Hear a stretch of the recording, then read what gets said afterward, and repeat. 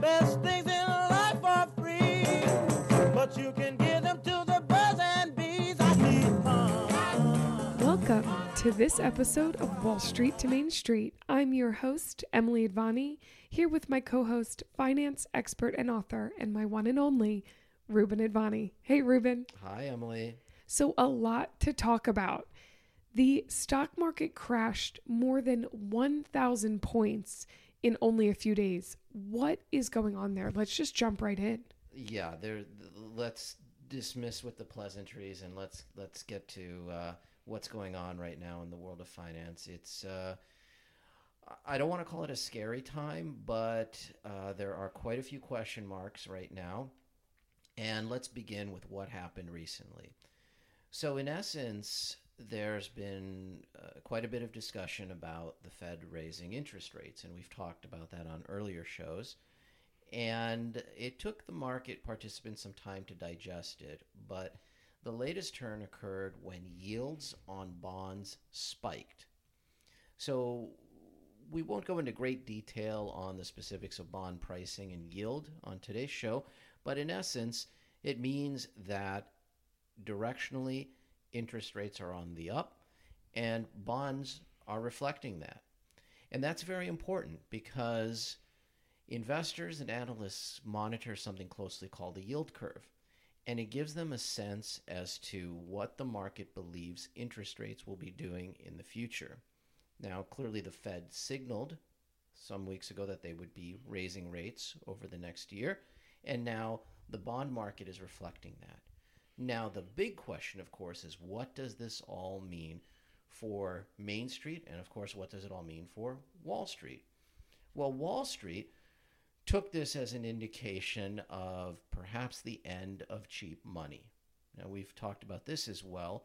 When interest rates have been low over the last few years, it's been relatively easy to borrow money and pay it back at a very low rate of interest. In essence, financing is cheap. And that has fueled much of the great economic boom that we've seen over the last several years. In fact, since the end of the financial crisis. So here we are today, and folks are starting to wonder if that era of cheap money is actually coming to an end. So Wall Street took this to heart, and panic set in. And with that panic, they sold their stocks. So that gives us a pretty good picture of why Wall Street cares when the Fed raises rates.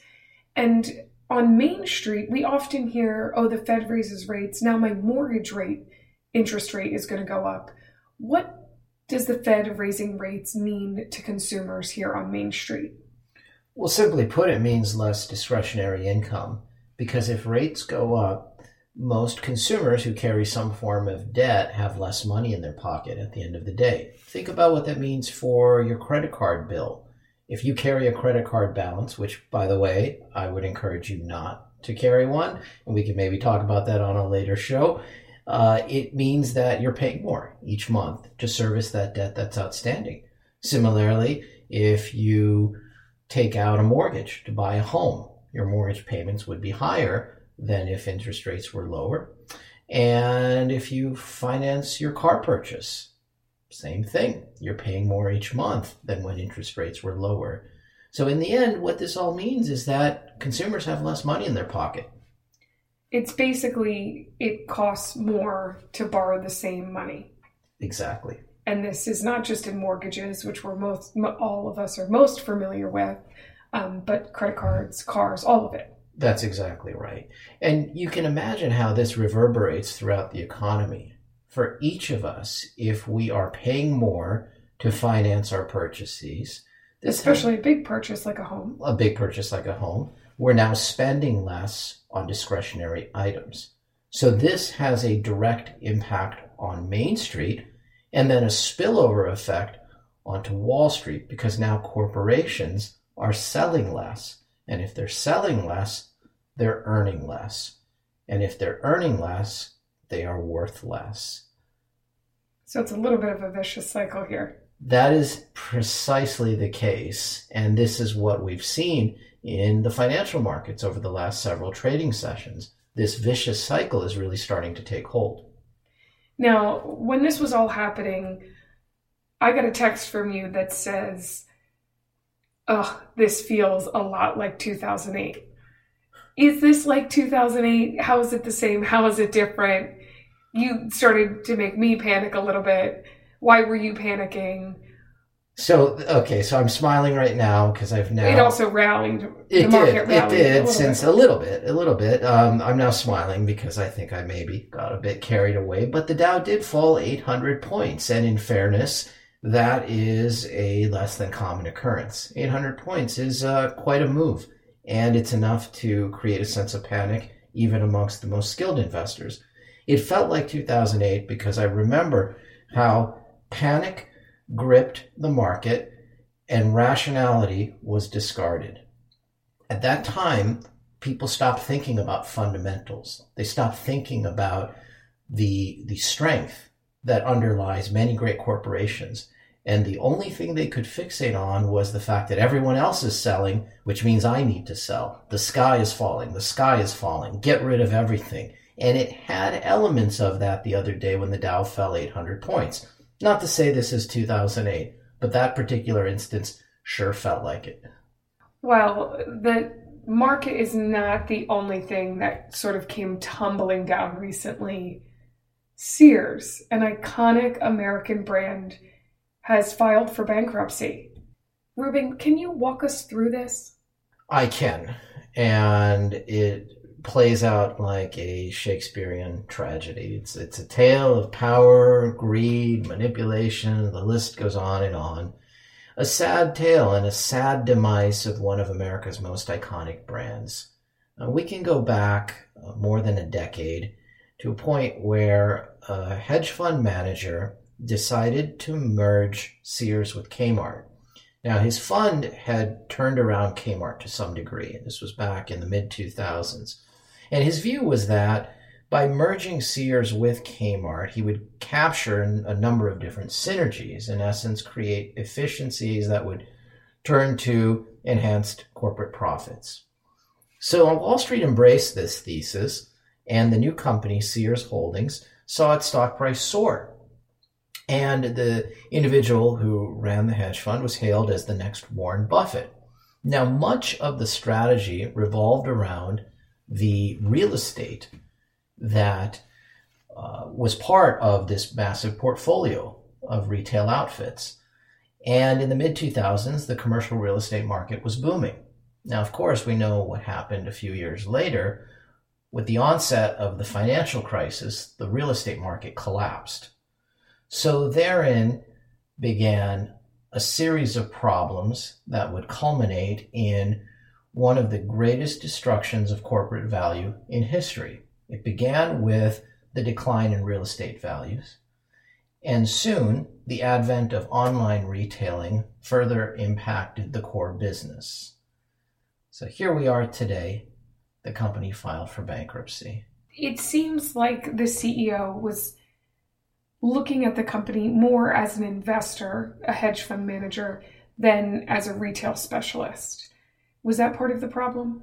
Many argue it was. In fact, he named himself CEO only a couple of years ago, and skeptics argued that he wasn't qualified to run a retail company. Now, he thought, I'm a smart guy, I've created value for my investors, how hard can it be? Well, it proved to be probably one of the most challenging aspects of his entire career. Running a retail giant is unlike anything else. From people I've talked to, people I've interviewed in the retail industry, it is not like any other industry. It is an industry based on channel partners, customer relationships, marketing expertise, and all kinds of idiosyncrasies that characterize this industry that's been around for hundreds of years, that very few people can understand unless they have years and years of experience. And this is coupled with a very turbulent time, both in the economy and in the retail market. Well, we're seeing a seismic shift. We've alluded to this before, thanks to online retailing like Amazon and other online upstarts. It's very difficult for brick and mortar retailers to compete. Some have done it rather well. Walmart and Target have done an effective job branding themselves in their stores. But Sears didn't invest in any kind of brand identity. They didn't do much to cultivate a new brand identity in a changing retail climate. Sears files for bankruptcy. Does this mean we will not see a single Sears store? Not necessarily. Bankruptcy means there will be a massive restructuring, and it remains to be seen of the investors and of the debt holders who comes away with something. Clearly, there will be some element of asset sales. Some of the Sears assets will be sold, some of their brands will be sold off, but my best guess is something will emerge from this, albeit in a much smaller form. But this Sears problem isn't really just an Amazon problem. We've seen the fall of some other companies like a Toys R Us, where toy buying seems directly linked to people are just buying more stuff online. But Sears seems to be a different animal. Is that right? Yeah, I think that's fair. I don't think you can blame the demise of Sears entirely on Amazon. I think there was clearly a part of it that's attributed to Amazon, but there have been, as I just mentioned, plenty of retailers that have done reasonably well in spite of Amazon. Target has rebranded itself as the king of cheap chic. They produce... I thought you were going to say something else. No. I'm a big Target fan, so no, I would not disparage my beloved Target, which actually is based in my hometown of Minneapolis. Target's great because you can buy flashy items, good brand names, at low prices. And sometimes you just want to go in the store and kick the tires, and Target's very good for that. Target also has done a decent job building an online presence. Sometimes I find goods that I wouldn't find on Amazon at Target.com. Similarly, Walmart has proven itself a paradigm of supply chain efficiency. They get their goods in and they get them out quickly, and they pass off the savings to the customer. So you really can't beat the Walmart model in terms of efficiency. Sears, it was a different animal. They simply took their eye off of the retail ball, and it's anyone's guess as to why. Some argue it was perhaps because at the end of the day, Sears Holdings was a company built off of real estate, and the bets were placed on where the real estate market would go. If real estate prices had increased substantially over time and at the right time, perhaps Sears Holdings would not be in bankruptcy right now. But few can deny the fact that very little was invested in the stores. If you've been in a Sears in the last few years, you know what I'm talking about. I guess we haven't really talked about this. Have you been inside a Sears recently? I don't even know where there is a Sears anywhere near me. Okay, well, so this represents a bit of the age gap that characterizes our wonderful marriage. I grew up going to Sears. I used to look forward to it. My dad used to take me there. I used to look forward to the arrival of the Sears catalog in the mail. It was a destination. You'd receive your catalog, and then you'd go to the store and pick out what you wanted. That's not the Sears of today. The Sears of today is a tired, sad, pathetic institution. If you walk into a Sears, you're lucky if you find a few items on a clearance rack. It's probably something more akin to a Cold War Soviet rations store. That's pretty harsh. That's the reality. Well, one of the other things with Sears is that a big part of their business were appliances. And it seems like retailers like Best Buy have really cornered that appliance market. Well, it wasn't just Best Buy, it was Lowe's and Home Depot. Yes, and people go now to Home Depot, Lowe's for their tools, where you used to go to Sears, for Craftsman? That's right. See, I do know a little bit. A little bit. So it's sort of a combination of things here with Sears. That's right. And it really was the perfect storm, a perfect storm that was created by senior management. They have only themselves to blame. Of course, the casualties are the loyal customers, and most of all, they're thousands upon thousands of employees. Well, you got to my next question, which is now we know maybe there'll be a store or two still around in some form, depending on this bankruptcy settlement. But what happens to all these employees, and what happens to the CEO? Well, the employees lose their jobs and most likely lose most, or some or even most of their pensions. The CEO will go on to conquer other companies and may even to some degree profit because he may purchase some of the assets from Sears in liquidation. So we'll have to keep an eye on that and see how Yes, we will. it all plays out. So I'm going to pivot here a little bit to another iconic American brand, Roseanne, the TV show that is now being rebranded without Roseanne after news events that we're all probably aware of, to the Connors. Now, Ruben, can you put a value on a TV show? Because we all feel the value, or a lot of us who are fans grew up with it. And a lot of people hold the show in a very special place in their hearts. But is there a monetary value to TV shows? Well, there most definitely is, especially TV shows that end up in syndication. Historically, TV shows were filmed, or going way back to our parents' and grandparents' generation, they were streamed live. I can't even use the word stream. They were just broadcast live. But fortunately, thanks to video technology, they were able to film, store, and re-release these TV shows in syndication. And that has become the source for real television IP value. Something like Roseanne is worth something insofar as it can continue in syndication. In essence, it becomes an annuity for the production company. And in spite of Roseanne's tweet tirade from some months ago that prompted the rather abrupt cancellation of her show, well, the network decided this is worth something. That ensemble cast is worth something, and potentially they're able to carry on the brand through a new show called The Connors. If they can successfully do that, you're talking about a franchise that could be worth hundreds of millions of dollars. So the million or multi-million dollar question is, can a franchise, like a franchise style like Roseanne, endure a branding change, The Connors, with sort of a lot of the heart of the quote-unquote franchise still there? Well, again, I think that's the most important question to ask here, and it's one that I can't answer because I don't know how audiences are going to respond to The Connors. I think there are a few potential outcomes here. One, The Connors does reasonably well, and they continue to reference the old storyline. In essence, they reference Roseanne, even though I think she's going to be killed off on the show. That may prompt people to watch the reruns of Roseanne in syndication. That's worth a lot of money. Or another option, they take it in an entirely new direction. It becomes a standalone. Similar to some of the great spin-off shows of the 1980s. You may recall a show called Frasier, which was a spin-off of Cheers. It didn't do... I don't think I was old enough to watch that. All right, here we go again with the age gap references. So some of our listeners may recall that Frasier was one of the most successful comedies of all time.